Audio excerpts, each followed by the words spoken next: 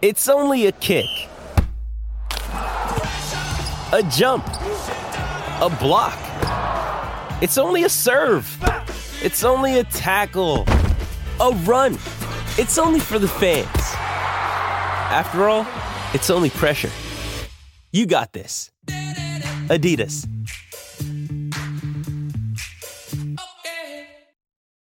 Why take one vacation with the family when you could take all of them? With Royal Caribbean, you don't just go to the beach. You visit a private island and race down the tallest water slide in North America. You don't just go for a road trip. You ATV and zip line through the jungle. You don't just go somewhere new. You rappel down waterfalls and discover ancient temples. Because this isn't just any vacation. This is all the vacations. Come seek the Royal Caribbean. Ships Registry, Bahamas. With threats to our nation waiting around every corner, adaptability is more important than ever. When conditions change without notice, quick strategic thinking is crucial. And with obstacles consistently impending, determination is essential in overcoming them. It's this willingness, decisiveness, and resilience that sets Marines apart. With our fighting spirit, we don't just fight battles, we win them. Marines are the constant our nation counts on to fight the unknown. And through adaptable problem solving, we do just that. Learn more at marines.com. Hello and welcome to the Everything is Black and White podcast with me, Aaron Stokes, and I'm joined as usual for the preview show with John Gibson. We've got absolutely loads to talk about ahead of the big game against Bournemouth this weekend. We'll also look back on that fantastic win against Nottingham Forest, which, Gibbo, I'm sure you'll agree with me, we weren't really expecting on Saturday. Well, I mean, honestly, your nerves are shredded, aren't they? For an hour and a half, you've bitten your nails right down to your elbows, and crazy time. I mean, you know, I look back on the entertainers, and that was pretty straightforward in comparison to the sort of yo-yo existence we're leading now. But because we drew 4-4 with Luton, you know, we'd said prior to these three games, we must get the minimum of 7 points from the next 9, starting with Luton. Of course, when you only get 1 with Luton, it meant we had to win at Forest, and thankfully we did. But equally, we've now got to beat Bournemouth. There's no ifs or buts about it. But it's like everything, Aaron, when we look at it. There's a lot you can put ticks against with Forest. Bruno, the fact that we've now got the best attacking centre-half since Philip Albert and Fabian Schär, I think. It's quite incredible. He does more good work in their penalty area than ours. But then you can look at the other side of it and say the midfield's not quite, for all it was shuffled around, is not as balanced as we would like it to be. And the back four, at times, is absolutely chronic. Yeah, absolutely. I think there's definitely questions to be asked about that back four, despite the fact Newcastle are starting to pick up some points again. But we'll go into that a little bit later in the show. Johnny, you just mentioned something there, and it wasn't written down on my list of questions, but you've just sort of sparked something in me there. And you mentioned the entertainers. Now, in the last couple of days, I've seen a lot of references to this Newcastle team being like the entertainers in terms of they're scoring a lot of goals, but they're also conceding. Is that a little bit of a lazy sort of comparison? I think it is a lazy comparison. It's an obvious comparison to make. It's made by a lot of people that perhaps weren't around in the days of the entertainers. You just know of the entertainers, and it's very easy to say, well, these are the new entertainers, or they're the same as the entertainers. But while we had those incredible seesaw matches like the 4-3s against Liverpool at Anfield, the entertainers actually could defend, you know. They didn't let in as many goals as people think they did, and as this lot are doing. If you actually look at their record in the record books, the goals against column is not bad. There's this, because of the high-profile games, the successive seasons of 4-3 against Liverpool at Anfield, and the famous photograph of Kevin Keegan slumped over the hoardings as the fourth goal went in, and the fact that we had attacking centre-halves like Philip Albert, everybody's run away with the idea that the entertainers were ludicrously gung-ho. If you look at their goals against record, it is not bad. It is certainly better than these people's goals against. And it's early anyway, to be truthful, to compare Newcastle United currently with a side that finished 2 successive seasons runners-up in the Premier League, which is what the Entertainers did. I mean, to be brutal, these lot should be so lucky as to become the Entertainers. We want them to go one step beyond that, of course, and win something, which the Entertainers didn't do. It's quite incredible, isn't it? Because 2 successive runners-up in the Premier League is our best finishes since 1927. But we still associate with the Entertainers. They're these wonderful off-the-cuff footballers who never ended up actually winning something. But they still were our best side on paper since 1927. Yeah, but I think, like you say, when I was reading these headlines, not from the Chronicle, I must say, that, they're being linked to the Entertainers. Yeah. I did think it was just a little bit of, are you just putting 2 and 2 together, getting 5, just because they're scoring a lot of goals, which they are, to give them credit. They've obviously put 3 past Forest, 4 past Luton, 2 at City, 3 at Villa. And just because they're shipping goals, as you say, I think there's still a little bit of way to go. I love what Eddie Howe's done at the club. I think we all agree, but they're not quite at the level of the mid-90s yet. No, they're not.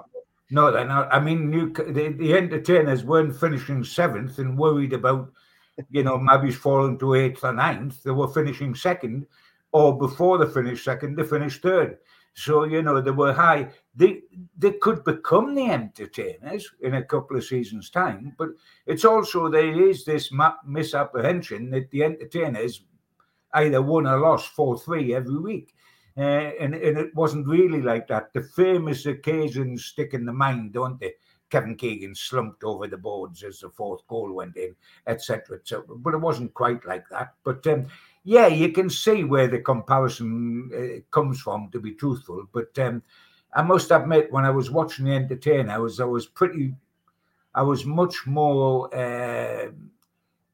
less concerned, shall I say, before the kickoff. I expected Newcastle to win. At the moment, I'm not quite certain if we're going to win or not. And to the neutrals, we will be the Entertainers, because to the neutrals, they just watch Newcastle and you see a pile of goals.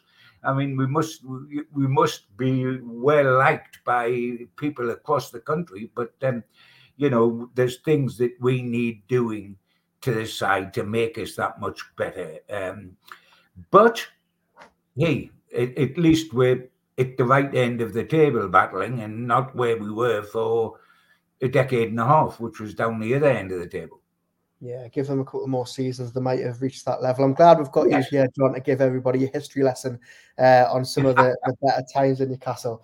Going back to the present day then, and obviously I think the main thing we need to talk about after the last couple of days is Bruno. What a performance he put in at the City Ground on Saturday. He really carried that team to the win. 2 fantastic goals. And I appreciate that I'm putting you on the spot a little bit, but given the amount of midfielders you've seen play for Newcastle, where does he rank in terms of the best you've seen? Because for me, I think we all knew of his talent pretty soon after he arrived. We've heard about the links to other clubs, the release clause that he's got, and I personally think we've seen the best of him in recent weeks. I think that win at Fulham, he was fantastic. I think the draw at Luton, he was fantastic. And I think, again, on Saturday, it was just another really, really good performance from him. I mean, he's a superb player, there's no question.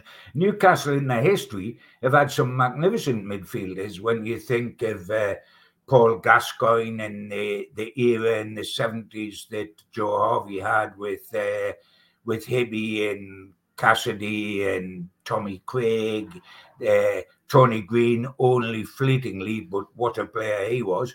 Beardsley, what was Beardsley? Was he a striker or a midfielder? Or he was a bit of everything. If you put him in the mix, now we are talking about top of the range. But yes, Newcastle have had some great ones, but this guy absolutely stands out. To get the best of Bruno, Aaron, as far as I'm concerned, you've got to do what they did on Saturday. You've got to take the blinkers off him. You've got to take the shackles off him, and you've got to say, go and play as a number 8 or number 10.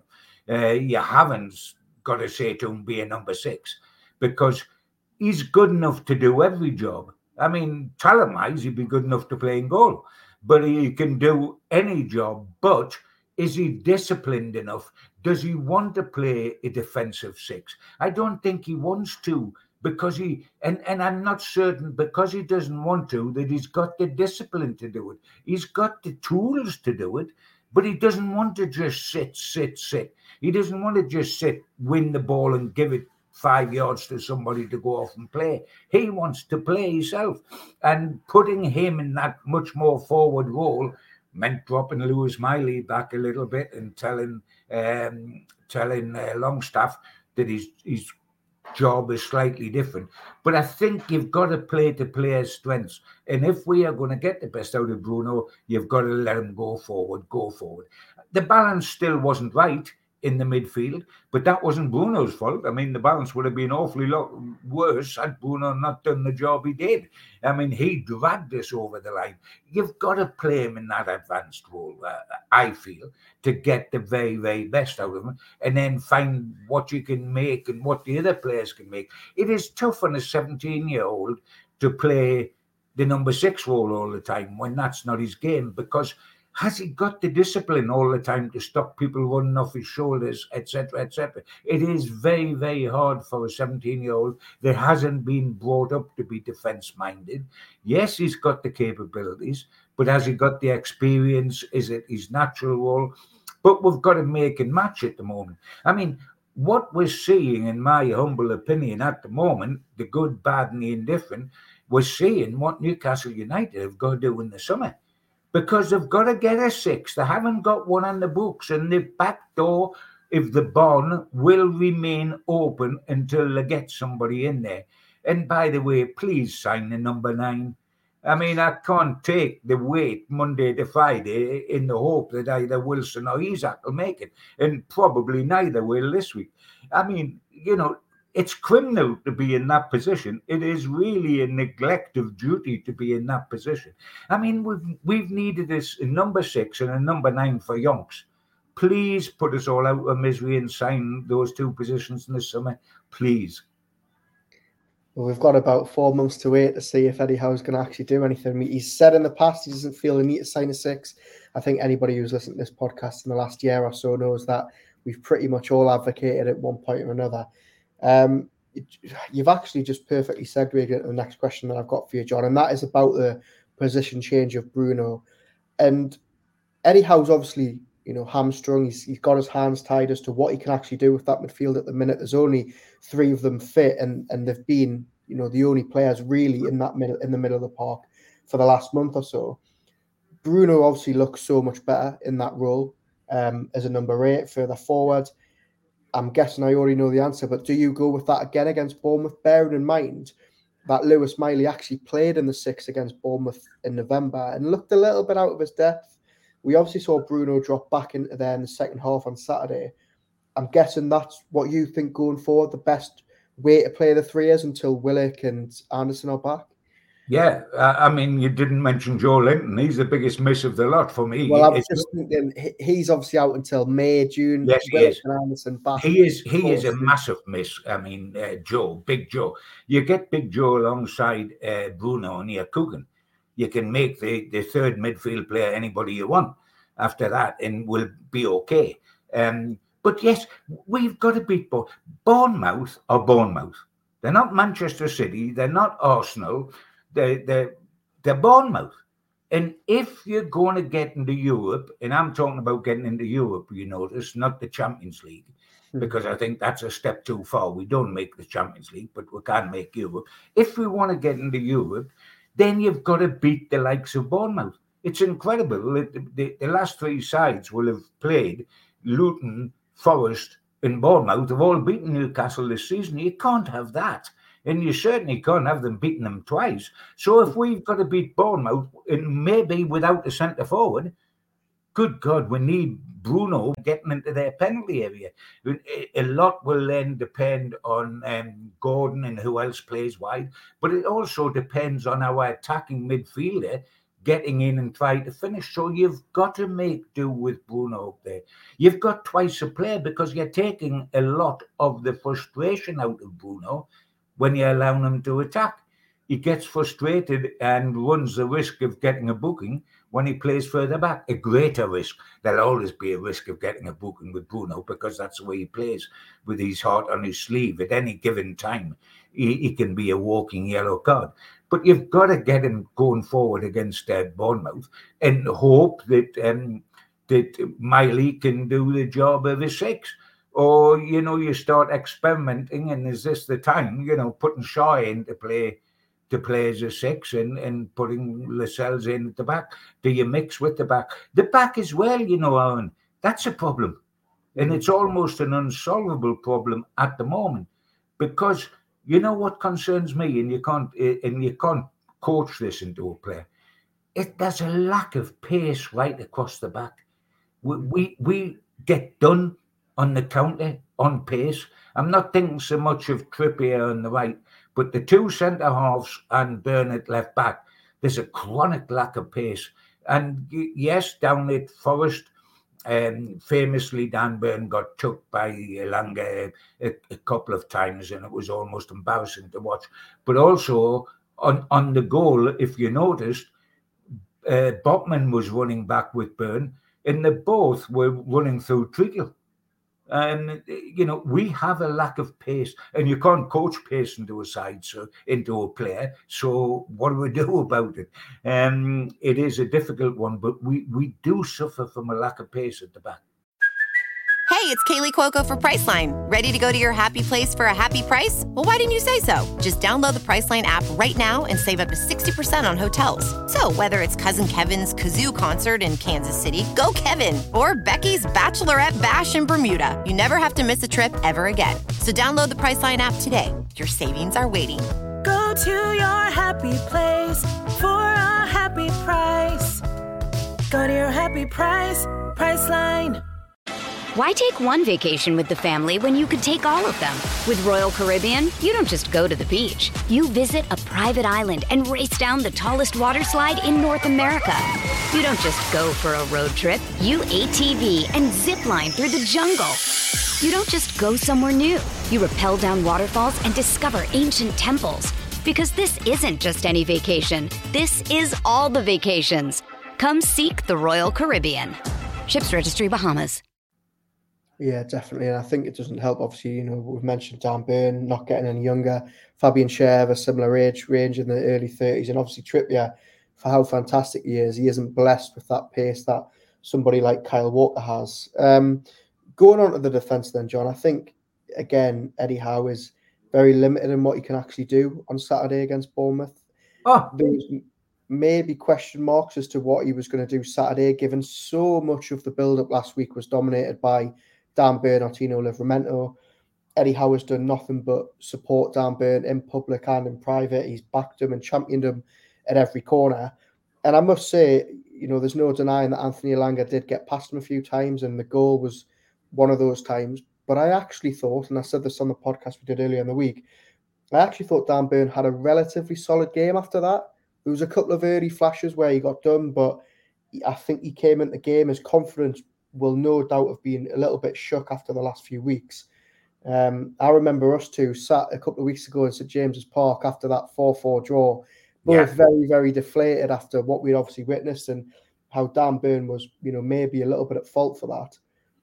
What did you make of Saturday? And do you think that it's just, there's no point us even discussing what Howe does because it will be that back four in Dubravka again this weekend? Oh, it's a certainty. It's an absolute given certainty. It doesn't mean that there isn't a discussion to be had, but we know what the answer is going to be from the boss, which is the only thing that matters. I mean, in defence of Dan Burn, and that's a peculiar word to use with Dan at the moment, defence, because we've just been talking about the barn door swinging on its hinges. But in defence of him, what he has is great determination, great character, and he fought terrifically hard in the second half down at Forest. And luckily, luckily from my point of view, from Geordie's point of view, the Forest didn't put Elanga isolated against them during the second half.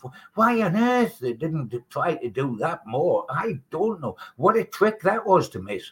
You know, they should have isolated their quick winger against our fullback. They didn't. And once you don't do that, once you take the lack of pace out of the equation, then the courage, the determination, the experience, little bit of nous about where he places himself not to get exposed, he will do a decent job. I was just staggered that we picked him to play left back against Luton and against Forest, where both times the outside right was so quick that it was untrue. They were like Usain Bolt. So, you know, horses for courses. And Eddie often says, I don't pick a team just on form, I pick a team for who we're playing.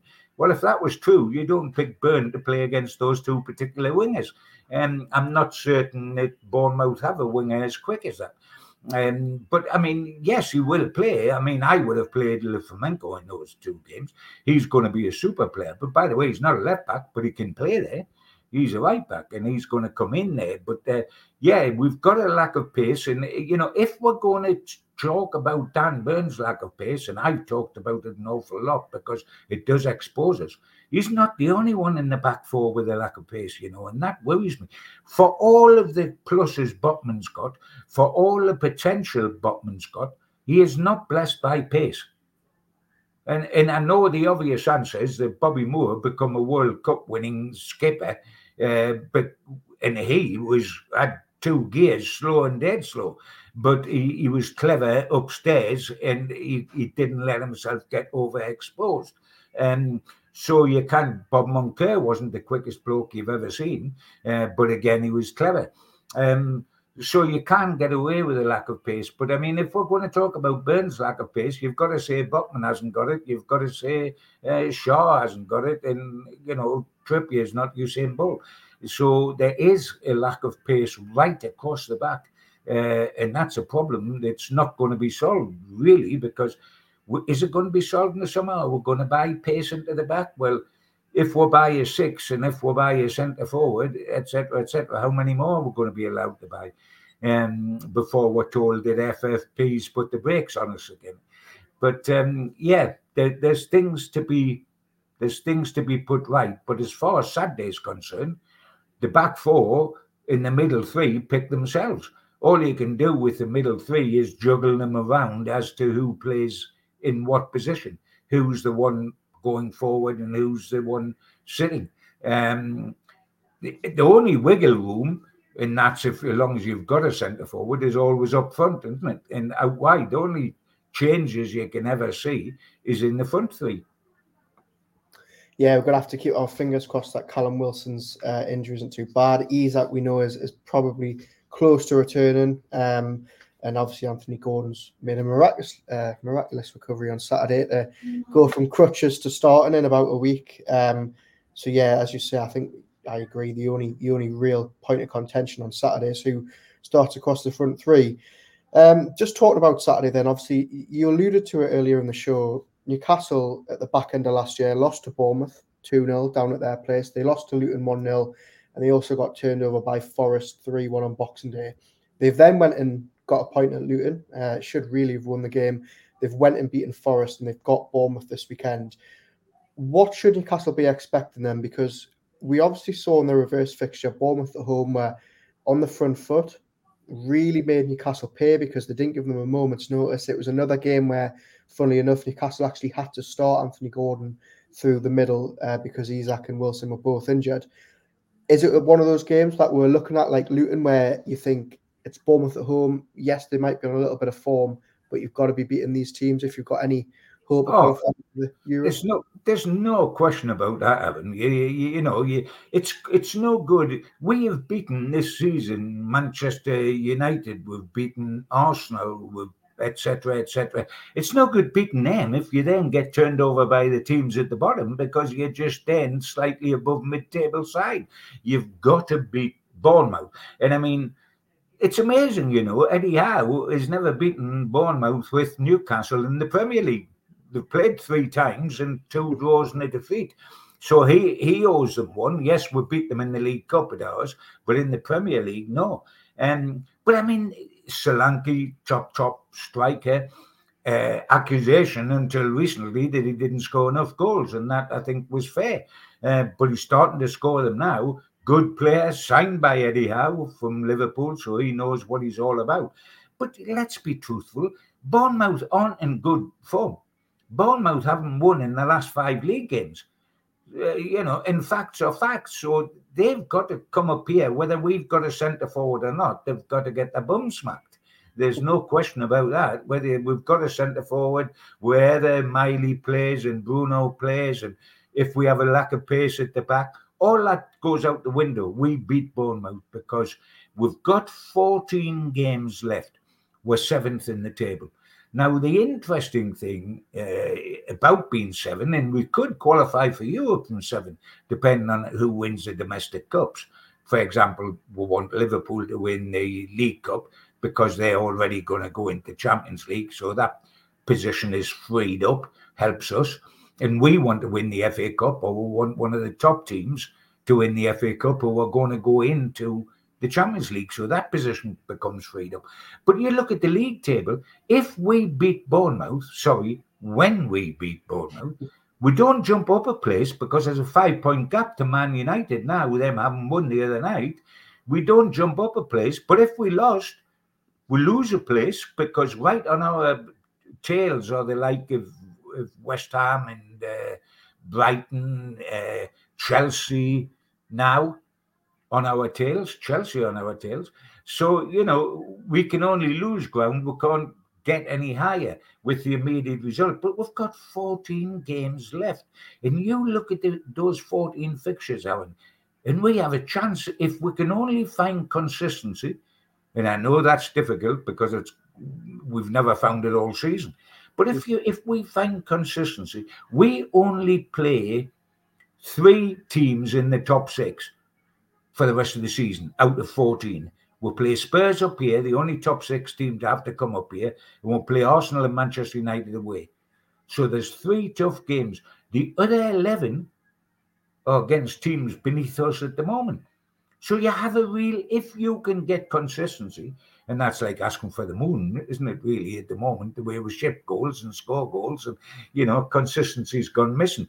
But if we can get some sort of consistency, we can get into Europe via the coattails of everybody else. Or, and this is my preferred route, we win the FA Cup and we qualify for Europe automatically. So we win 2 things if we win the FA Cup. We've got our first pot in 55 years and we've got our passports. So, we've only got to beat Blackburn. And by the way, they're a worse championship side than Sunderland, who we strolled against, and we're in the quarterfinals. So how about winning the FA Cup and guaranteeing Europe that way as well? See, you're saying when we beat Bournemouth, we're going to win the FA Cup. John, I love that. I love the optimism. We are going to beat Bournemouth and we are going to beat Blackburn. That's the first 2 starters. Yes, we could do with a centre forward to help us. And how often, you used a little phrase there, well, we'll have to wait and see what happens with Callum Wilson and hope he's fit. I mean, have you got that on a little button that you just press in every preview, every match preview? Because it seems like it's always that way. When is it different? I mean, bless him, he's a good player. But I'm sorry, it cannot go on beyond this season. It cannot go on beyond this season, where Callum, lovely man with a lovely attitude and real ability, but he holds us in the palm of his hand every week in blind panic about whether we'll have a centre forward or not. A club this size can't live like that. We've got to put that right in the summer. Yeah, well, it's interesting that you mentioned that because, as you say, it's been a really, really tough season for Wilson in terms of injuries. And I was writing a piece yesterday and I stumbled across some really interesting statistics about Wilson and Isak. Now, out of 24 Premier League match days this year, there's been 11 times only where Isak and Wilson have both been fit together. They only were both fit for 3 of the 6 Champions League games, and they've never been fit both together at the same time for any of the Carabao Cup or the FA Cup games this season. There's always been at least one of them out. Now, I think a lot of people are now sharing your thoughts about it, and I think Callum Wilson's been a fantastic servant, but I think the tide is maybe starting to turn on whether fans would like to see him go. And I think this season, I mean, there was suitors for him in January, and you thought maybe he would be one of those to leave in the winter market. He didn't obviously end up going. But I think the consensus now is that he might just be coming to his, an end. Well, because this injury situation, Aaron, is not going to get any better. At his age, with the bad injuries he had before he come to Newcastle, the bad knee injuries that he had, he is not going to get any fitter. He is not going to, at any stage of his future career, give you 38 games a season. There's absolutely no chance of that. So you can't keep going on a wing and a prayer. And if we have got to sacrifice senior players because of FFP each season, we've got to unload somebody like we did with Maxi, then I don't want it to be Bruno or Big Joe. I would rather it be Wilson and Almiron. If we've got to sacrifice somebody, and we're told regularly that we're going to have to do that regularly. Now, I know that obviously Bruno would bring in a lot more money, and so would Joe Linton, than Almiron or Wilson would do. But if we're looking to build our side, you want to, if at all possible, keep Bruno and Big Joe. And if you've got to sacrifice a senior player after that, then let it be Almiron or Wilson come this summer. But no, I think Isaac's potentially a top star. And he's a young man. He has got injury problems, but not as bad as the other fella. But he's a top striker. And if you're going to keep one of the two, and you are, because they're pretty difficult to buy centre forwards that score goals. They're pretty dear. The one that you let go is Wilson, and you keep Isaac and you buy a centre forward. That is vital to us. We can't go another season without a centre forward, and we can't go another season without trying to close the door in the midfield, because that is still like the A1, isn't it? Like people running up the A1, like, it's a cavalry charge through the centre of the park. If you're going to make progress, I know Eddie says I don't need a six, and of course he says I don't need a six because he's got to put some faith in the blokes trying to play a six now. But I'm not so. I don't think in the summer he'll be going to board and say, "Don't bother getting me a number six. I don't want one." I think he'll be going to the board with a pop gun and pointing it at them and saying, "If you don't get me a 6 and a 9, this is going to be in your direction." This episode is brought to you by Shopify. Whether you're selling a little or a lot, Shopify helps you do your thing, however you cha-ching. From the launch your online shop stage, all the way to the we just hit 1 million orders stage. No matter what stage you're in, Shopify's there to help you grow. Sign up for a $1 per month trial period at shopify.com/special offer, all lowercase. That's shopify.com/special offer. Mother's Day is around the corner. Find the perfect gift for the mom in your life with a stunning piece of jewelry from Blue Nile. From timeless pearls to dazzling gemstones, Blue Nile has something she'll adore. Need it fast? Most items can ship overnight. Plus, enjoy guaranteed free shipping and returns. Don't miss our special Mother's Day deals. Save big on the season's most beautiful trends. For a limited time, get up to 50% off by going to BlueNile.com. That's BlueNile.com. So if you were in that boardroom, John, and you had a little bit of a say as to who they get, and me and Andrew have had this debate a load of times in the last 6 months, what type of striker do they go out and get? Because as you say, they've got a potentially top player in Alexander Isak. Do they bring someone in who knows that they're going to be maybe an understudy to him, who can sort of learn off him? Or do you think they go and get someone of that quality? You can't rely on Isak fitness wise. The only reason he gets away with it is because Wilson's even more prone to injury. But Isak can also play wide left if the centre forward is a top player, or you can play in a 2, as old-fashioned as that is, but there are a few sides, and Luton's one of them, for example, that still play with 2 strikers. No, you don't buy an understudy. You buy a centre-forward that's good enough to play in a top 5 team. And then you say to Isaac and him, it's up to you, lads, now. You get it sorted. But you don't buy... when you were buying a third striker, like the young lad that went to Paris Saint-Germain when we didn't get him, if you're buying somebody to be a third striker, he's got to be young, he's got to be 19, and he's got to be willing to sit there. But now you can sell the idea of coming to Newcastle, because the centre forward you're talking to looks at Wilson's fitness record, looks at Isaac's fitness record, and thinks, I can get in here easy enough.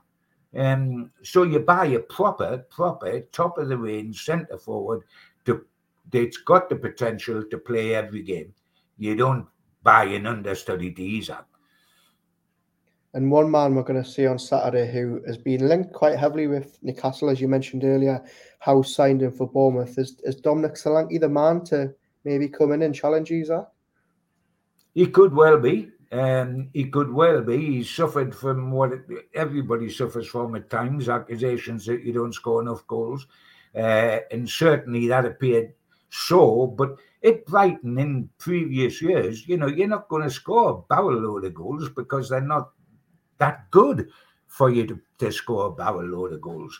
And it's very difficult, isn't it? I mean, look at Liverpool. What a wonderful side and what a wonderful buying record they've got. They've got Núñez, and everybody says if he could score goals, he'd be a sensational centre-forward. Well, that's what a centre-forward's supposed to do, is score goals. I mean, sometimes he can't hit a bond or 3 paces. If he could, mind you, when he came up here as a substitute and come on against us, he hit the bond door twice in 6 minutes to turn a 1-0 to a 2-1.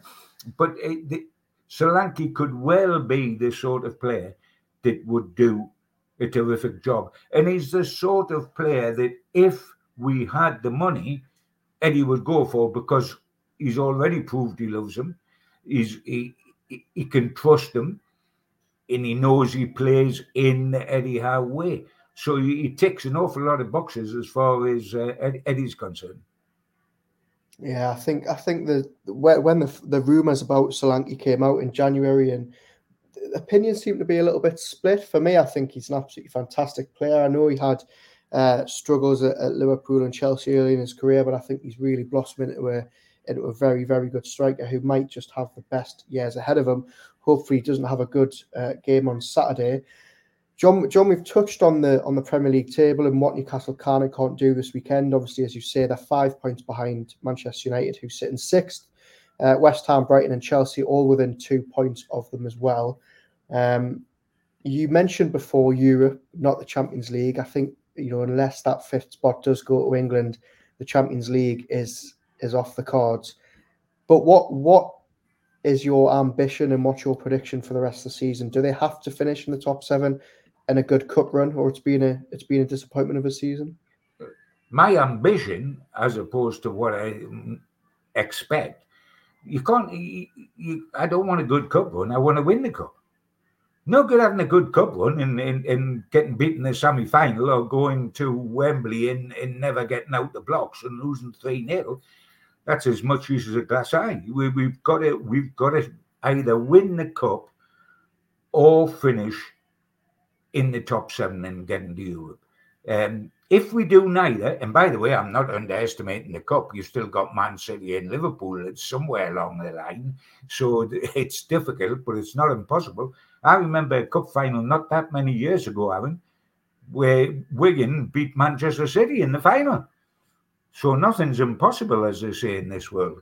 But, and yes, we've had 3 away draws, which isn't kind in the FA Cup this year, but Blackburn's a good draw, Blackburn is a good draw at this stage of the FA Cup.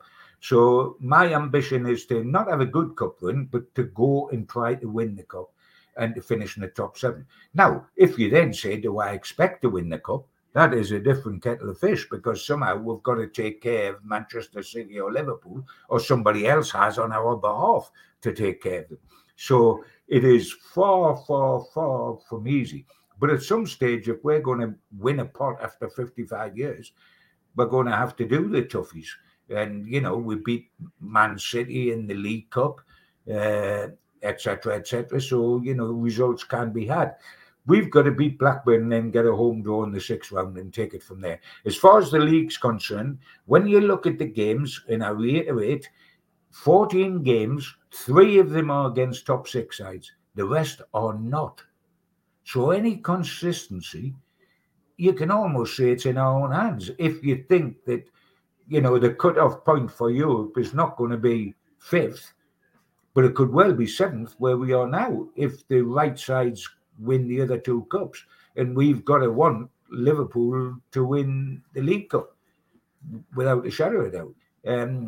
So there's still a lot to play for. And what I don't want is the season to end in an anticlimax. Like we don't make Europe and we don't win the FA Cup and we finish about 8th and we say, oh dear me, we went 4 steps forward last season and we've just gone 2 steps back. It's possible, it's realistically on the cards, but so is Europe and so is the FA Cup. Now it's up to Newcastle. Which ones do you want, boys? Do you want to get into Europe or do you want to win the FA Cup? Or shall we just settle for being nice and comfy where we are and just say, well, the season was tough, but it was bound to be because we had a lot of injuries. Yeah, absolutely. And I think, you go back to the middle of December when they crashed out of 2 competitions in a matter of days. Their league form was absolutely terrible. And you thought, okay, the season looked like a complete write-off. They've obviously then put together a good set of runs, got through the FA Cup, got themselves back into the hunt with Europe at some stage, maybe not Champions League, but they're going to hopefully get in one of the lesser competitions, which I'm absolutely fine with. As you say, you don't then want the season to end on a real downer and think, well, you know what, that little glimmer of hope that we had over January, February just came to nothing. So hopefully, as you say, 14 games left and they can start with a win on Saturday. We'll end, John, with your prediction, and you've already half given it because you're fully expecting a win. Yeah. But what we're going to see, is it going to be a Callum Wilson fit to start and scoring, Dan Burn getting a goal? What are we going to see when Newcastle beat Bournemouth on Saturday? I can see us flying into Fantasy Island there and landing, and the little lad in his white suit getting us off the plane like it was on telly in days gone by. Whether it's easy or whether we make it tough will depend on team selection. And I'm talking about up top, playing without the centre forward. We know what the back 4 and the middle 3 is going to be. Will we have to play without the centre forward, Gordon in there? And I think that holds us back 2 ways, Aaron, because he's not a goal scoring centre forward. He can do the job as a false 9, but he's not a goal scoring centre forward. So obviously that's a notch down from what we want with Wilson and with Isak. But we also lose our best winger. Playing as a winger, we lose our best winger when Gordon plays centre forward. So it can be a tough ride. But whether, I think we'll win, and I'll leave it at that, because if we win, I go home happy. Whether it's been tough or whether it's been a stroll in the park, it's the same 3 points at the end of the day. So I'll settle for a win. Win it, whichever way you want, guys. I'll be quite happy, but win it. I think I'm going to agree with you. I think they'll get the job done. I think they'll have learned the lessons from November when they played last time. I think they've started to put together a little run. And yes, they're conceding goals and there's problems to iron out with the defence. But I think they'll get over the line. Hopefully, John, next time I see you, which will be Saturday, we'll be a lot happier than we were when we were walking out of St James's Park after Luton. And I think if the lads are listening to this, they'll be inspired by that confidence you've just shown for the last 40 minutes. Fingers crossed. Anyway, thank you very much for watching. If you're watching on YouTube or listening on your podcast provider, we'll have the view from the opposition on Friday before the game, as well as a match review podcast with Lee Ryder over the weekend as well. Thank you very much for joining us, and we'll speak to you very, very soon.